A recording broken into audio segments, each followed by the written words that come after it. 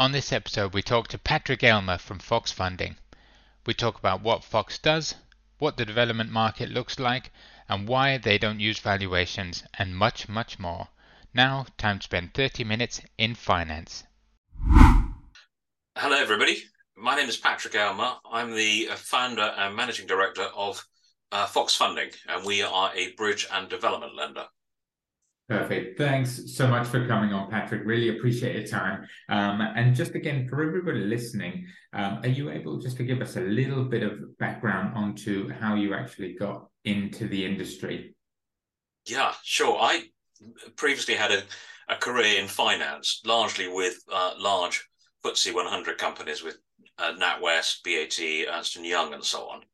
And there came a point in my career where I just fancied doing something smaller and more entrepreneurial. And so I teamed up with Fox, which in those days was just a family office. And we then moved into property lending. I have to admit, having made that change in gear, it has been quite a relief to find that the skills that I learned in big companies seem to work equally well in a smaller environment. Well, that's good. And what were you doing in the larger companies? I was an M&A specialist, so mergers and acquisitions. So I'd sort of go around the UK and indeed globally, buying and selling businesses in order to try and extract the kind of synergies that you can get from global consolidation. Okay, so I guess it does cross over pretty nicely in terms of you really get to dig into the meats and bones of sort of businesses, and obviously the clients you're going to be working with, maybe probably to a smaller scale, I would imagine now. And obviously that shift into Fox, was that something that you just sort of got bored of doing the M&A stuff, or was there something that gave you that little push?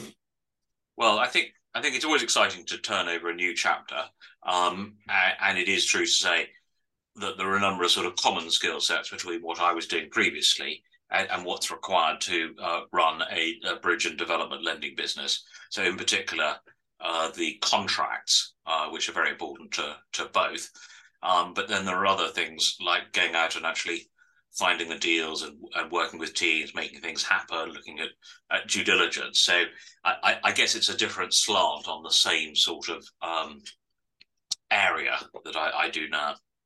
Yeah, because one thing obviously we haven't spoken about before, and I just thought of now, is when you're actually going out to sort of find business as Fox, how do you guys do that? Have you got sort of social media channels? Do you have BDMs, or what's the sort of structure behind that? No, David, I'm afraid we're terribly old-fashioned. I think I'm probably a bit too old to learn social media. So our emphasis really is on face-to-face interaction. I mean, we are very lucky to have relationships with a small number of high-quality brokers who kindly share their clients with us. And what we like to do is actually get out on site and meet with somebody and try and discover what it is that they are looking to achieve. And I'm afraid we do leave Twitter and Instagram to others, which I think is a shame, because I think actually our industry would lend itself well to Instagram, given the number of photogenic buildings that we look at. But one of our métiers is to try and be very discreet about who our clients are and what we're working on, so that element of privacy is retained. Yeah, no, and obviously coming on places like this, that'll help a little bit spread the good word. But yeah, it's an interesting one, because obviously, how big in terms of how many members of staff does Fox have? Well, Fox is still quite a sort of niche operator. I mean, in the family business overall, there are about 1,000, but that's because there's a large industrial company or set of companies there. In the actual bridge and lending division, there are 6 of us. I mean, it ebbs and flows a bit. So there are really 4 of us who are forward facing, and then we have a back office as well. But I suppose it's true to say that we do run an outsourcing model. So while we don't actually have them on a payroll, we do cause an awful lot of lawyers to be employed and an awful lot of quantity surveyors as well. Yeah, no, that's interesting. And when it comes to obviously the introductions, you mentioned you've got a few brokers. Is that pretty much the majority of your deal source from brokers, or do you get any direct deals? We do get a small number of direct deals. It's about 90% comes, about 80% comes through brokers, about 10% comes direct, and about 10% comes through other intermediaries. Okay. Is that like solicitors and surveyors and all of that kind of stuff? Accountants and the usual sort of professionals. Yeah. Oh, that's interesting. Now, obviously, we've jumped a little bit ahead there slightly, and would you be able to give us the sort of brief elevator pitch on what Fox does? Obviously, it's bridging and development, but a bit more sort of meat to that. Sure. Well, we started out lending money to farmers, and we did a number of agricultural loans where we had a good experience. And then we thought, well, actually, maybe we're onto something here. Maybe we can use our balance sheet and our skills in other related markets. And we started doing bridging loans. And then we found over time that the rates on bridging loans became increasingly competitive. And we started moving then into development loans, so lending to property developers. And our loan book is currently about 80% development loans, 5% agricultural, and 15% bridge lending. Now, virtually all of our loans are residential, so about 85% of our loans are either exclusively or predominantly residential, but we do a small amount of commercial developments as well. And I probably should have said at the start that all of our loans are only available for commercial purpose, so we're not lending mortgages on people's own homes. Yeah, so it's all the unregulated side of things. And it's interesting, obviously, coming from sort of the agricultural side, because that's quite a difficult sort of area to fund. Was that because of your previous experience, or was that just what the business was doing prior to you joining? I think, to be honest, David, it's just that I grew up on a farm, and so I've always found it easy to talk to farmers, and I've always enjoyed the odd day out in the countryside. So I think it was purely coincidence. I think it probably works commercially as well, because farmers tend to have quite good security in terms of rolling acres. Yeah, it is an interesting sort of space, definitely. And obviously, then moving into the development side, was there sort of I sort of heard a previous story about how that started. I think would be interesting to share in terms of maybe your first sure unplanned development. when we first got into development finance, we were obviously quite nervous because you look at your security and you know something is going to happen to it, and so we started off doing fairly light refurbishments, and we then got into more heavy refurbishments, so refurbishments requiring planning permission and structural work. But we do now actually go the whole way and do ground up as well. And I have to admit, we sort of got into the ground up space, not intentionally at all. We had a developer who bought a house, and we were going to fund him to split it into 3 flats and build an extension. And I do remember it was taking a little bit of time to actually get the project off the ground. And he rang me one day and said, "Oh, we completed the demolition, Patrick." And I said, "Well, how do you mean the demolition? This is a refurbishment." And he said, yes, but we've decided it's going to be much more cost effective to demolish and rebuild. Well, I have to admit, say I had a sort of sense of humour failure would probably be a bit of an understatement. And we very nearly called in the loan, but we decided to stay with it. And I have to admit, I think the developer did make the right call, because clearly in demolishing and rebuilding, he saved himself 20% VAT, but he also ended up with a much better product, one which was much better insulated, and the layouts and flows were obviously better for today's environment. So I think he did us a bit of a favour. We realised that the ground up wasn't quite as hard and difficult as we had assumed. And I would say now that of our development loans, roughly half are ground up developments. Okay, wow, yeah, and I can imagine that not helping the blood pressure. If somebody did that to us, that's for sure. I'd be a little worried. As on the development space, obviously, I know Andre, who works with you guys, is great. What sort of experience do you guys have, sort of personally, in sort of going out and assessing the deals? And one of the key points that you haven't mentioned yet that I know is obviously that in a lot of, or most instances, I think, like evaluation isn't required. You go out and do your own research on the site. How did that come about? Well, as regards our experience, I guess we're largely homegrown. I mean, I have done a couple of developments myself, and they were sort of okay, but I didn't think it was played fantastically to my skill set. But we have now been at this for 8 years, so we have been out and seen a huge number of sites and evaluated a very large number of projects. We don't do valuations, you're right, David. I mean, I think in the bridge and development lending space, when we set up 8 years ago, we had competitors, but not very many. But there are now a huge number of lenders in this space. And I suppose that leads on to the question of sort of, well, why is it that people come to Fox rather than our competitor down the road? And I think there are two basic reasons for it. One is we can move very, very quickly.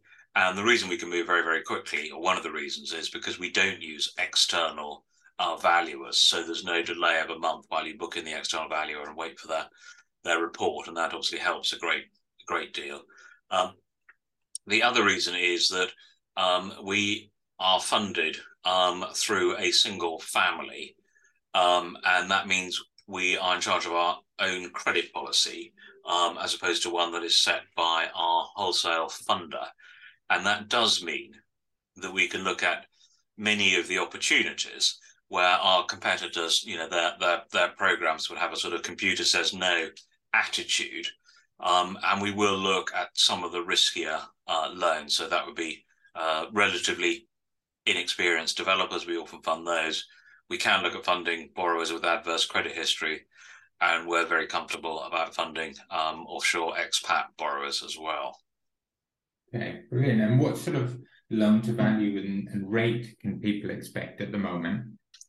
Well, inevitably, this has come down quite a lot in the last year. We now get up to about 70% loan to GDV. For bridge loans, we go up to 75% loan to value, and those numbers are much lower. Those numbers are both for residential, and if we're looking at commercial, we'd look to cap it at 55 to 60%. Okay, and is that 70 and 75 and 60, sort of 55 and 60, is that the gross figure that you'd go up to? Yes, exactly. Are most of your deals sort of interest retained or interest rolled up, I guess, on the development side of things? Or do you offer any form of servicing? Well, we obviously like it if borrowers offer to service, but no, in practice, virtually all of our development loans, we will retain the interest, and so we'll have the interest and capital will all be repaid when the property is sold or refinanced. The one area where we do insist on servicing is if we're lending against an income producing property. So perhaps if we were lending against a block of flats that was fully rented out, we would expect the interest to be serviced from the rent. Okay, perfect. And you mentioned obviously things have come down, and I'm guessing that in terms of loan to values, that's to do with the current sort of wobbly economic climate. How otherwise has that sort of affected your business? Well, I think it's not a good time, or I think it's become a much more challenging time for developers and borrowers, because there's no doubt that the rates have gone up by about 2 or 3% per annum in the last year, and lending ratios correspondingly have gone down. I think it's also altered our actual outlook as lenders. A number of our competitors have scaled back on their appetite, and others have been far more reluctant to increase the lending period. And to be honest, this means that we have been very, very busy. We've done a lot of time-sensitive bridges where existing lenders have refused to roll over their facilities, and we're doing a lot more development loans where we are being more selective. I think it's no longer a question of just looking at the kind of pounds per square foot GDV or costs. It's more a question of looking at a scheme and seeing how it will appeal to end buyers, looking at things like distance to shops and public transport, the amount of outside space, and some sort of feature that will put it ahead of the competitors, whether it's green energy, south facing, or great views.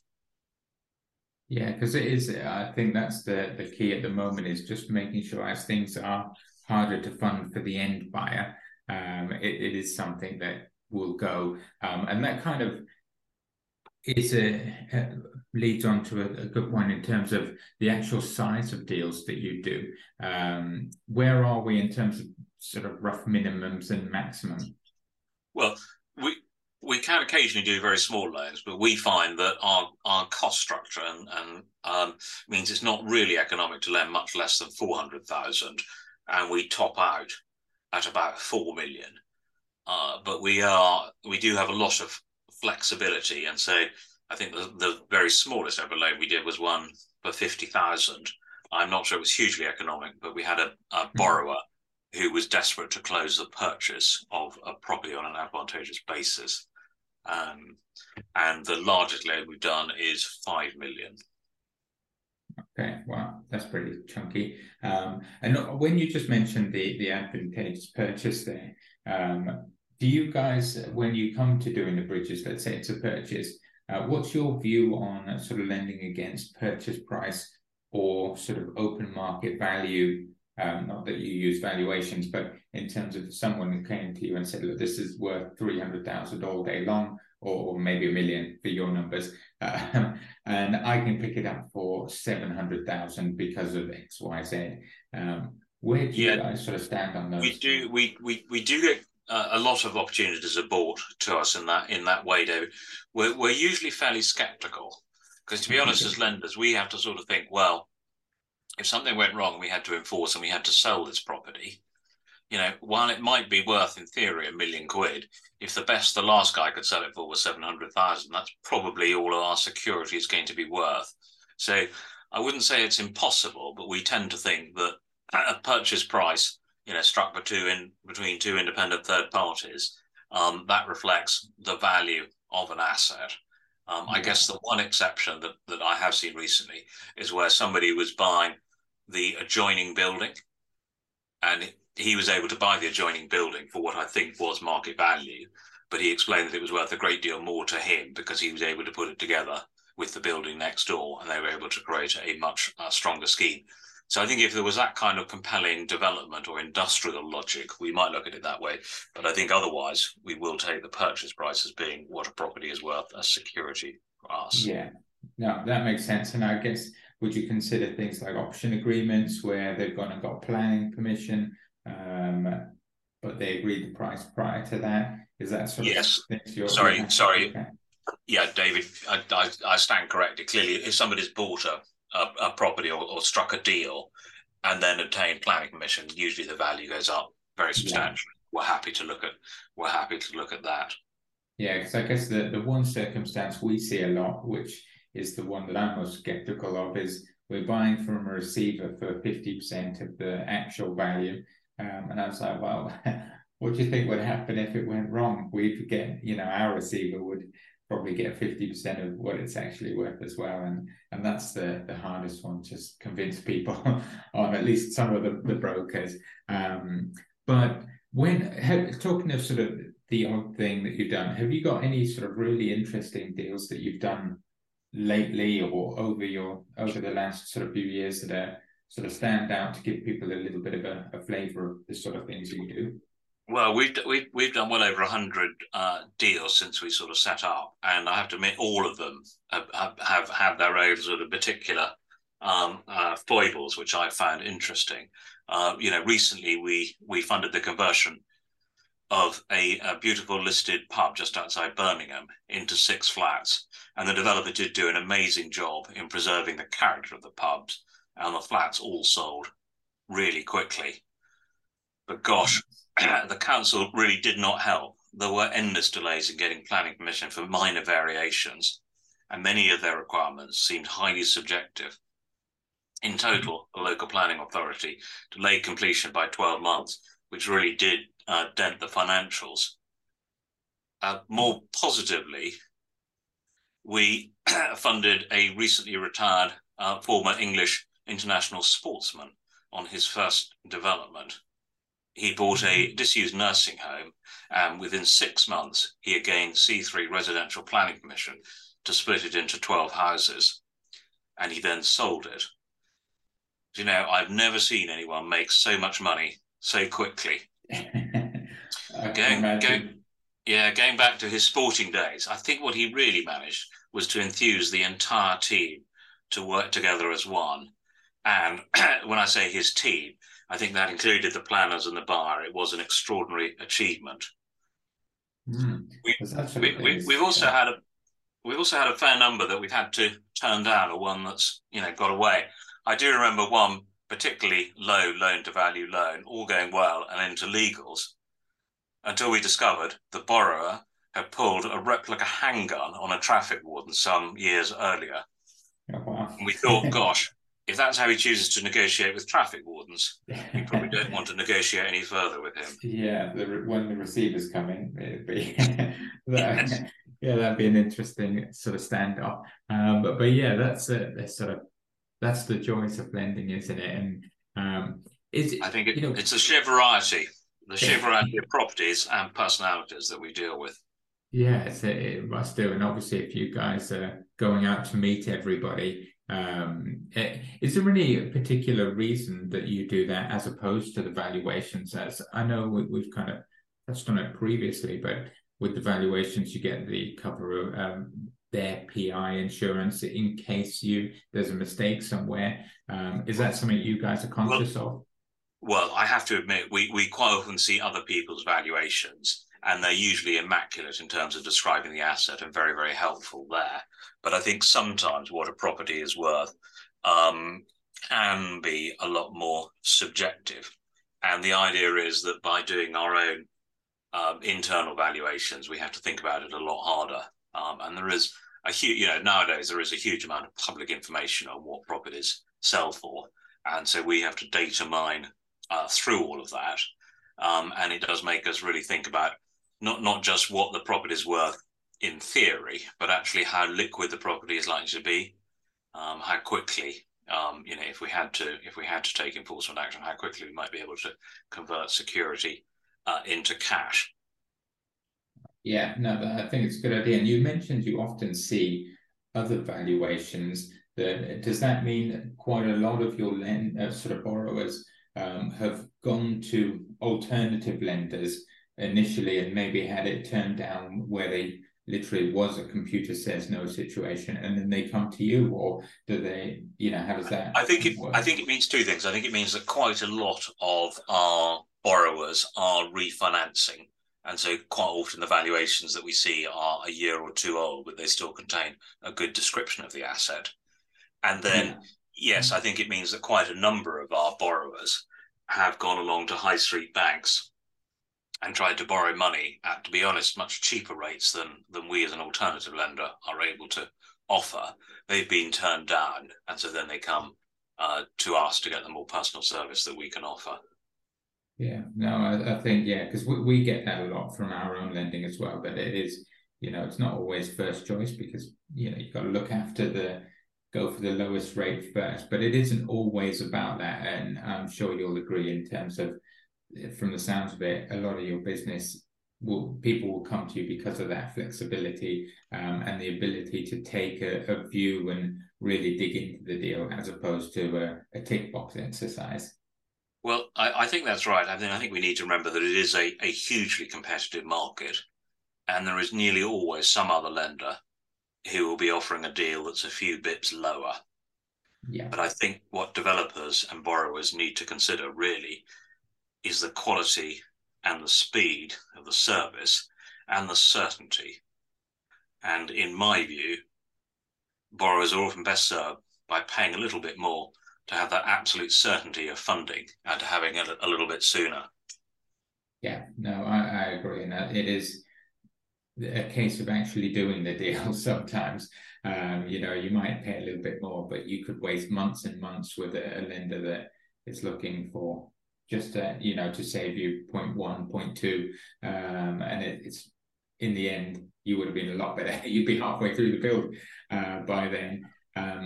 Do you have any sort of particular advice for sort of brokers in particular that would be actually sort of offering up deals to you to make things that they should look at that maybe sort of brokers don't deal with development finance that often?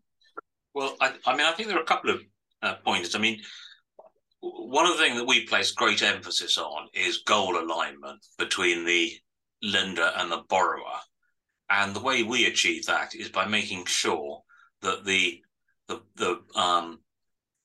borrower is fully committed to the project. So we make sure, that there's a good amount of equity in the project, because we take the view that if the borrower is not prepared to put in a fair amount of money, then why should we? And I think that's really important in structuring a product. And I think otherwise, early engagement is always a good idea, because I guess what some brokers do is they spend a lot of time sort of structuring the loan and then find that they struggle to gain the finance. And if they do bring in a lender early on, we're very happy to review the business proposal, tell you what we think of it, and even if it ends up being funded by somebody else, that's fine. We'll still happily give you our initial thoughts on it, and that then gives you the opportunity to perhaps repackage it, in the best possible manner, in the manner that's most likely to result in getting funding at a reasonable rate. Yeah, because it is a difficult one, because I think there's a huge discrepancy in sort of broken knowledge, especially on developments. Bridging finance are obviously a lot more sort of straightforward. And when it comes to kind of getting that, because how much information do you expect to be provided, as opposed to that you will sort of go out and find yourself? So if somebody came to you and said, essentially, here's the name of the borrower, the purchase price, the GDV, and the build costs, would that be enough? And the address? Or sort of how much more initially, just to give a rough figure of yay or nay? I think generally speaking, more is more. But actually, Dave, what you've outlined is the guts of what we need, because with the postcode, we can always pull up the planning and look at the drawings. And if we have an idea of the square footage, we can pretty soon get an idea as to whether the GDVs sound about right, and whether the build cost seems realistic. And I suppose at the moment, it's perhaps a build cost that are most troubling of all. It's been well reported in the press that build costs have gone up. And sometimes people with, more long-standing proposals haven't fully reflected that reality. Yeah, because that is a serious sort of issue at the moment, that we're seeing a lot of the developers we work with as well, really struggling to keep those costs down. And obviously every penny eats into their profit, and with the interest, some of the deals just aren't tenable, which is, I guess, why we stick to you stick to the sort of loan to value you do.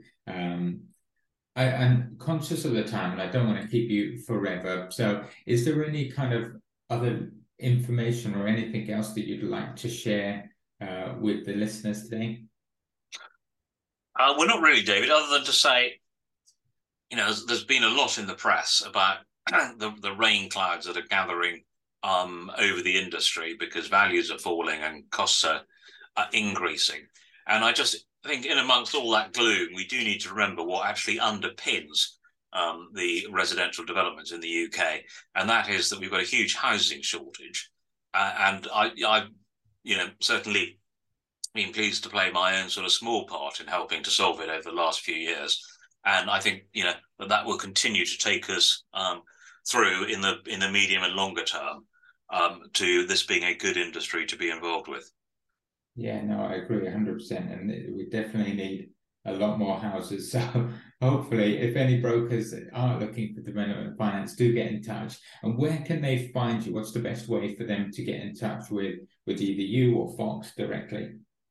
The best way, I think, really is through our website, which is www.foxfunding, all one word, .co.uk.